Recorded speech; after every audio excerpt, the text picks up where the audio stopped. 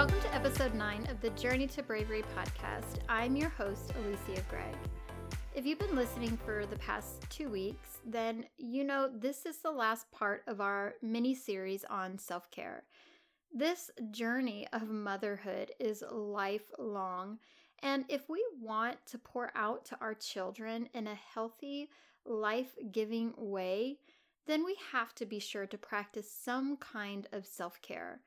In episode 7, we highlighted the benefits of being in God's Word, that it's not just our manual for motherhood, but our daily bread, our peace, our strength, and our comfort. And as we begin to see the value in it, our desire to want to read it daily will grow. In episode 8, we talked about the effects of prayer in our self-care, that we get to go before the foot of the cross and leave our burdens there, the things that negatively impact our walk of motherhood, and ask for healthy, holy things in return. And because He is an all-knowing God, we don't have to be ashamed with what we have to say or confess to Him. This is my personal experience that I'm sharing with you. And the third and final part to effective self-care for me is tending to the temple. It's the physical part of taking care of myself. And to be quite honest, it is the one I struggle with the most, and for so many reasons. One being that I really don't like working out. I know there are some of you mamas, that is your jam. You live for it, you love it. But it has just never been something that I enjoyed. So I struggle to stay consistent with physical activity. But also the hair and the makeup, just the whole bit, it's never been my thing. It feels like such a burden to me, a boring burden. And I know I may have just crushed some mama hearts out there who love that kind of thing. But this is just me. I try to avoid those things most of the time and just do the bare minimum, enough to get by. So all in all, it's just been a constant struggle for me. Growing up, I was never really taught how to take care of myself as a woman. I lived with a single dad in my teen years, when you start learning about all the feminine hygiene ins and outs. So I had to kind of fend for myself in that department.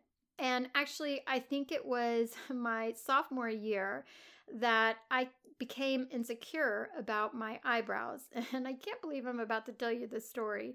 But now I'm half Puerto Rican. So us Latina girls, we can have some pretty big eyebrows, thick and just everywhere.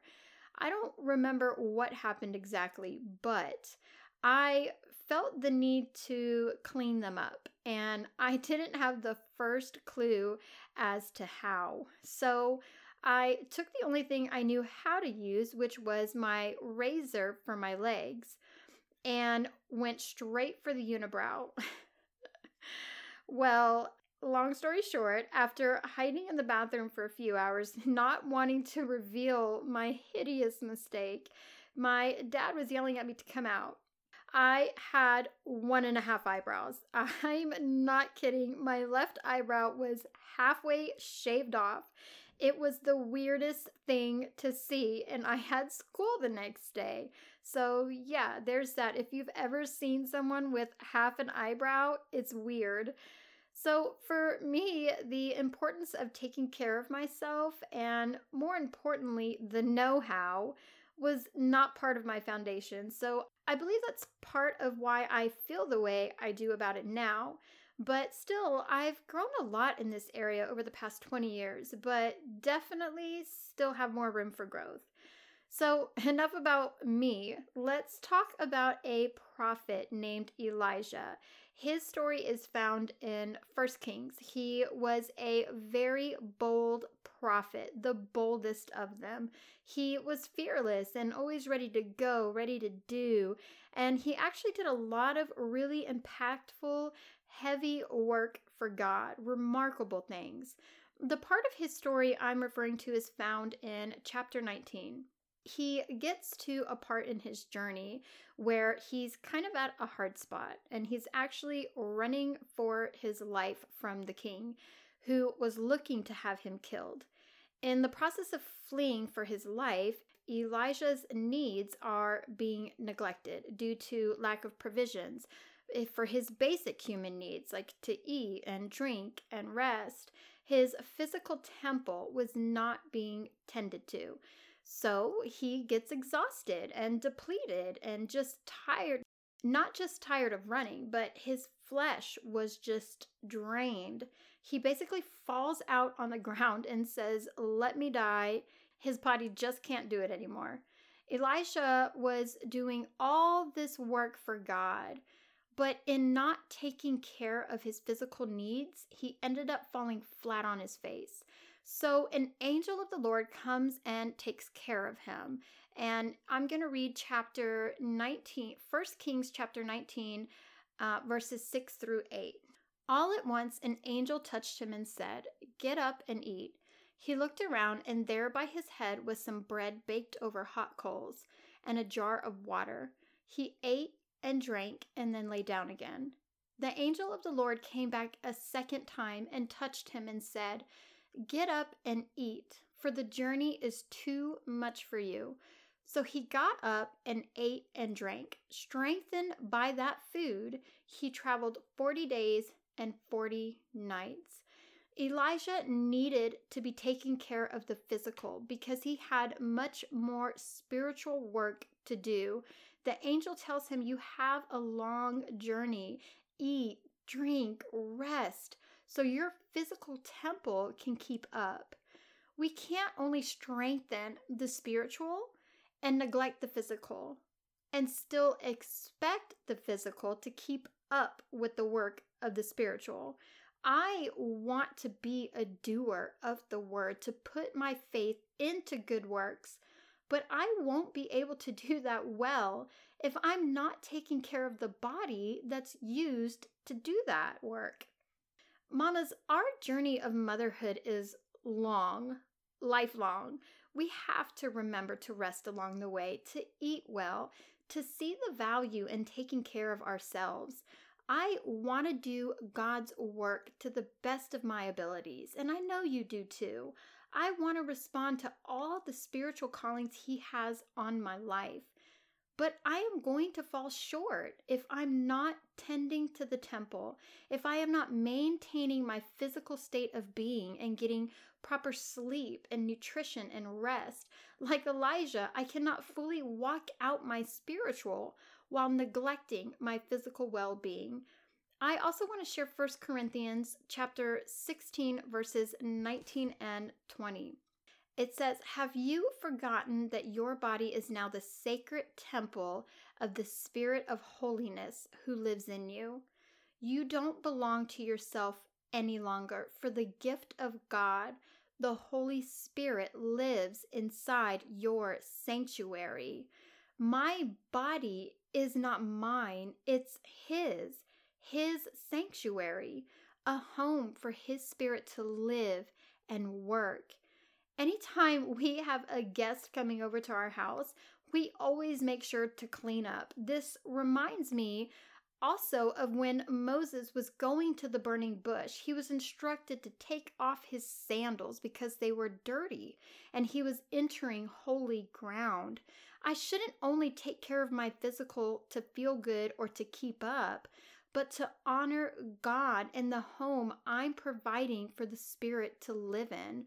Verse 20 says, "You were God's expensive purchase, paid for with tears of blood. So by all means then, use your body to bring glory to God." This is the Passion Translation. And there it is. My physical affects the spiritual, and the spiritual affects the physical. They work in partnership to reflect the image of Christ my kids see in me. Whether I'm happy and confident in my own skin or not, God handcrafted my every detail. And Jesus paid the highest price for me to be here and have God's Spirit. Because we know that when Jesus came, the Spirit came upon Him when He was baptized. But the Spirit didn't come upon us until after he was crucified, after he was risen, after he ascended back up to be with his Father. He told the disciples, it's better if I go so that you can receive the gift of the Spirit, giving me the power to change the world, to do his works, giving me authority to overcome the enemy. But if my body is depleted and tired, I am not going to have the stamina, the physical strength to fight against him. My mind and my heart are going to be weak. I'll be vulnerable, short-tempered, angry, and easy to offend. So I recognize the dire need to keep my physical healthy so that I can walk out all the spiritual callings in full strength for the glory of God. So let me leave you with a Brave Mom challenge if you'd like to put some of this to practice, if it's an area of struggle for you like it has been for me. And that is to recognize and respond. So please don't take this message as, feeling guilty and feeling like you have to flip your life around and start working out 3 hours a day and this and that, because that's definitely not what I'm saying or what I'll be doing. This is more of a go to him in prayer and listen to the needs of your body and then respond appropriately from there. For me, I know taking vitamins has been pressing on my heart, taking better care of my face and just getting some daily physical activity in, like a bike ride with the kids. Nothing crazy, but just daily. So take some time to recognize the healthy lifestyle needs and then challenge yourself to commit to a response. That's all I have for you today, mamas. If this word spoke to you and maybe another mom came to mind while you were listening, would you share this with her? And I honestly would really love to hear from you. So you can just comment below with your experience or maybe tips that you have or scriptures that you find. And also you can leave us a review or even connect with us on Facebook with our Brave Moms group. Until next week, be brave, mamas.